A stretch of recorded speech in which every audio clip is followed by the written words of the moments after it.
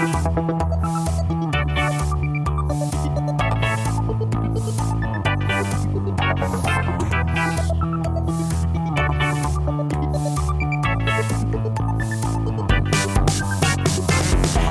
ou Tripoli, Vilnius ou Benghazi, Paris, Moscou, on fait le bunga, bunga. Bangkok ou Bogota, Le Caire ou Jakarta, Gustavia, on fait le bunga, bunga. Stockholm ou Monaco, ou Montevideo, Oslo, Tokyo, on fait le bunga, bunga.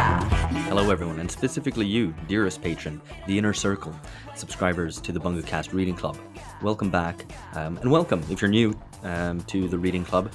Just to tell you what we've done in the first half of the year, or the first third of the year, we discussed Martin Hägglin's excellent This Life, which was, I think, a very enriching discussion over the course of 4 different episodes, delving into the questions of mortality, free time, and what a politics would look like that was oriented around free time and a idea of secular faith. Anyway, I think it was really good, if I may say so myself.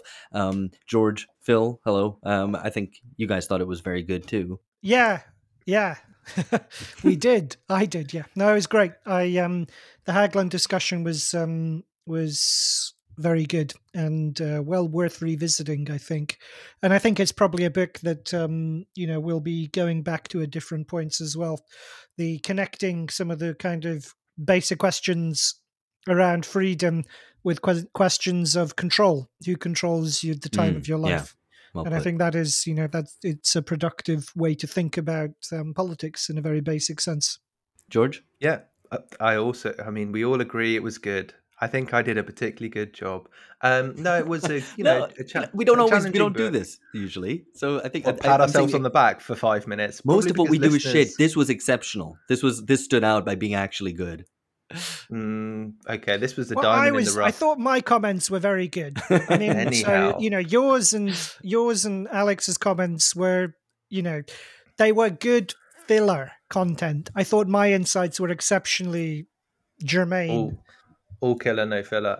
No, I think it's an ambitious book, right? I mean, we talked about how he, starts from some pretty basic philosophical premises and then tries to get all the way to Martin Luther King in the end, but tries to get all the way to democratic socialism. So there's some interesting. Yeah, I mean, I think. I hope listeners have already listened to that, and we can build on it with the discussion of. I'm not going to steal your thunder, though, Alex. What are we discussing this? Well, no, because I mean, it is. This is. I kind of got together the things for the first third, and the second third is George. And just one thing to say, I guess, if Hägglin was a big book but an easy read, and quite an enjoyable read, this is a much smaller book, quite a small book, but it is a tough read, and we're going to try to do our utmost to, I guess, explain and unpick it for listeners. George, yeah. So this, I guess it's like the 3 semesters of the year or the 3 terms. So we're now in the middle term or whatever.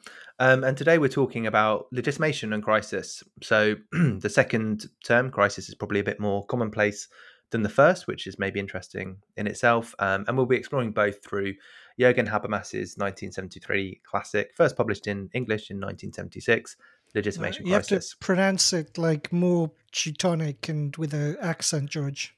Legitimation Crisis. That's South African. I just meant Jürgen that was Habermas. literally South African, yeah. What's wrong with my accents? You got to say Jürgen Habermas. I'm not going to do that. You're boring us, George, with that accent.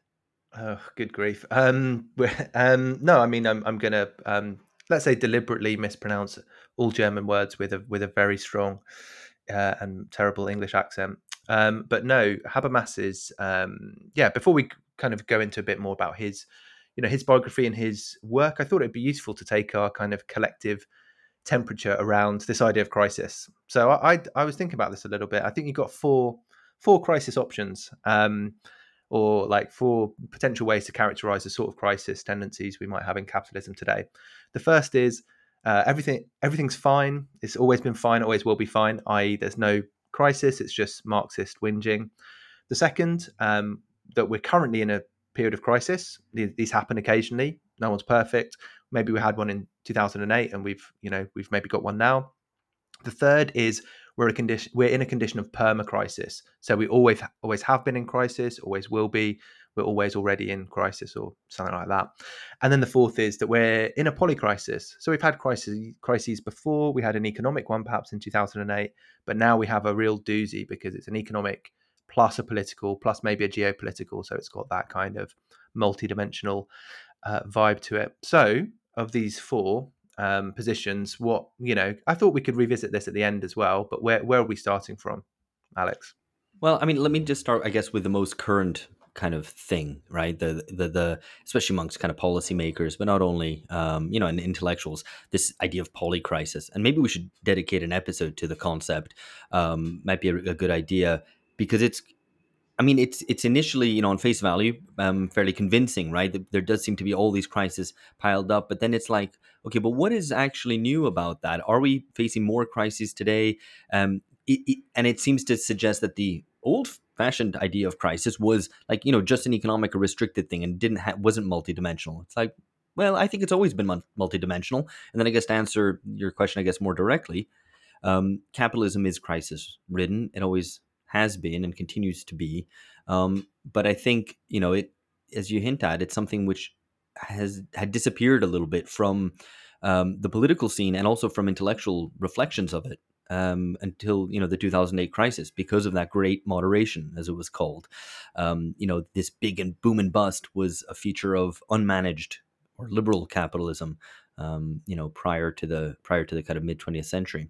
And nowadays, I think everyone is aware of crisis. Things do feel like they're in crisis all the time, without things seeming severe or never coming to a head. I guess is the point. So we have this weird situation of kind of perma crisis. Phil, would you agree? I think Alex kind of ranged effortlessly across those four categories, and I'm not sure which one he maybe landed on. But what would your thinking be? Mine is definitely not everything is fine. Okay. Yeah, I don't know. Does anyone think everything is fine? There's a guy drinking coffee, a dog maybe. He thinks everything's fine. You might have seen that. I think, but the point that that's shared so widely is maybe indication that it's a position which everyone satirizes. I don't know. It's it is a genuinely interesting, question, I think, and it is worth reflecting on a bit. So, there's the old joke, like Marxists have correctly predicted 5 of the most recent, 3 economic crises. 9 of the last 4, I think, is the canonical way to say it. Yeah, whatever really, the number is. Really delivered in a comic way there, Phil. It's not a very funny joke. Bit of panache. So it's not a very funny joke, but the point is, the over-prediction of crisis is something which is associated with the left. But it is also a word which is overused, in different contexts. And it's worth thinking about what the different contexts are in which it is used. So I remember, I suppose there's two events stick in my mind where I was taken aback by how relaxed some other people were. So this was in the aftermath of Brexit, involved in a network. I mean, some regular listeners of the podcast will know a network called The Full Brexit. And in the people that we were kind of discussing we were discussing with the various members of the network kind of some joint positions that would go on the website to go with this particular campaigning network. And some of the language about we wanted to talk about the decay of British political institutions and public life, and one of the other participants said, "No, this is like Marxist student union boilerplate." And I thought at the time, okay, ouch. But as it turned out, it seems the view that British public institutions and political institutions were genuinely, they went through this kind of tortuous, wrenching process, which, as far as I know, parliamentary historians and constitutional historians and legal historians said it was only comparable to the breakup of the Tories and the Whigs and the crisis over the Corn Laws in the first half of the 19th century, or perhaps the Home Rule crisis in the run-up to the First World War. So at least at the parliamentary level, the kind of the Marxist boilerplate language seemed appropriate in the aftermath of the Brexit referendum. I think the difference is, so it depends on what level you're talking about crisis, right? So the economic crisis or the it wasn't actually called, it was called the crisis of the time, but what it's retrospectively called is the great financial crash. And I think that's important. The GFC, right, is the kind of language that we seem to have settled on to discuss 2008. And I think that's important because it didn't, it was dealt with quite efficiently at the time. And the kind of the long tail of its consequences, its political consequences, were only felt much later. I think, in fact, kind of in the mid 2010s and later than that, right?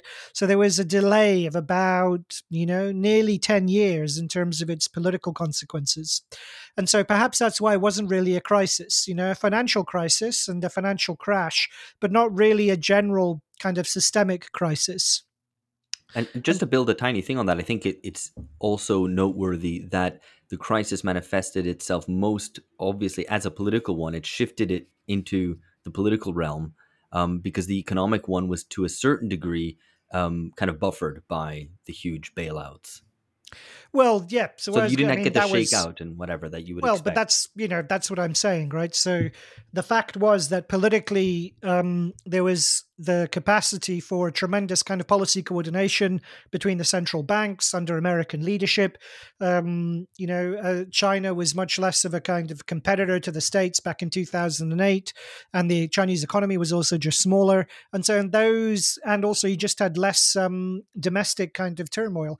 And so in that context, it was much easier to coordinate a response and to contain its consequences, not least with low interest rates, right?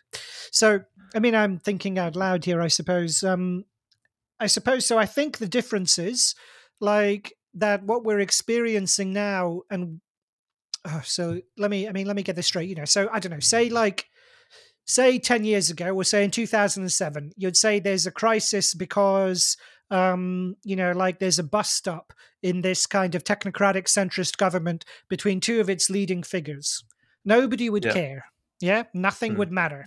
It would have no effect on people's incomes. It would have no effect on people's living standards. You'd still be able to borrow. You'd still expect your house price to go up in value. You'd still be able to borrow cheaply as well, and it would be fine, there would be no real consequence.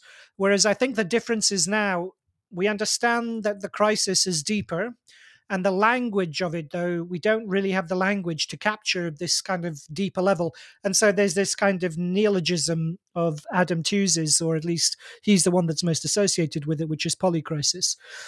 Before we move on, I want to make just a quick shout out for one of our guests that we had on, Albena Zmanova, who put forward the idea that we're in a crisis of crisis. Which was a cute, but I think insightful way of saying that crises don't lead to systemic transformations as they did in the past. And so I think that's also kind of struggling with this same question as to how far do we see kind of systemic transformation as a consequence of this kind of deep-rooted turmoil.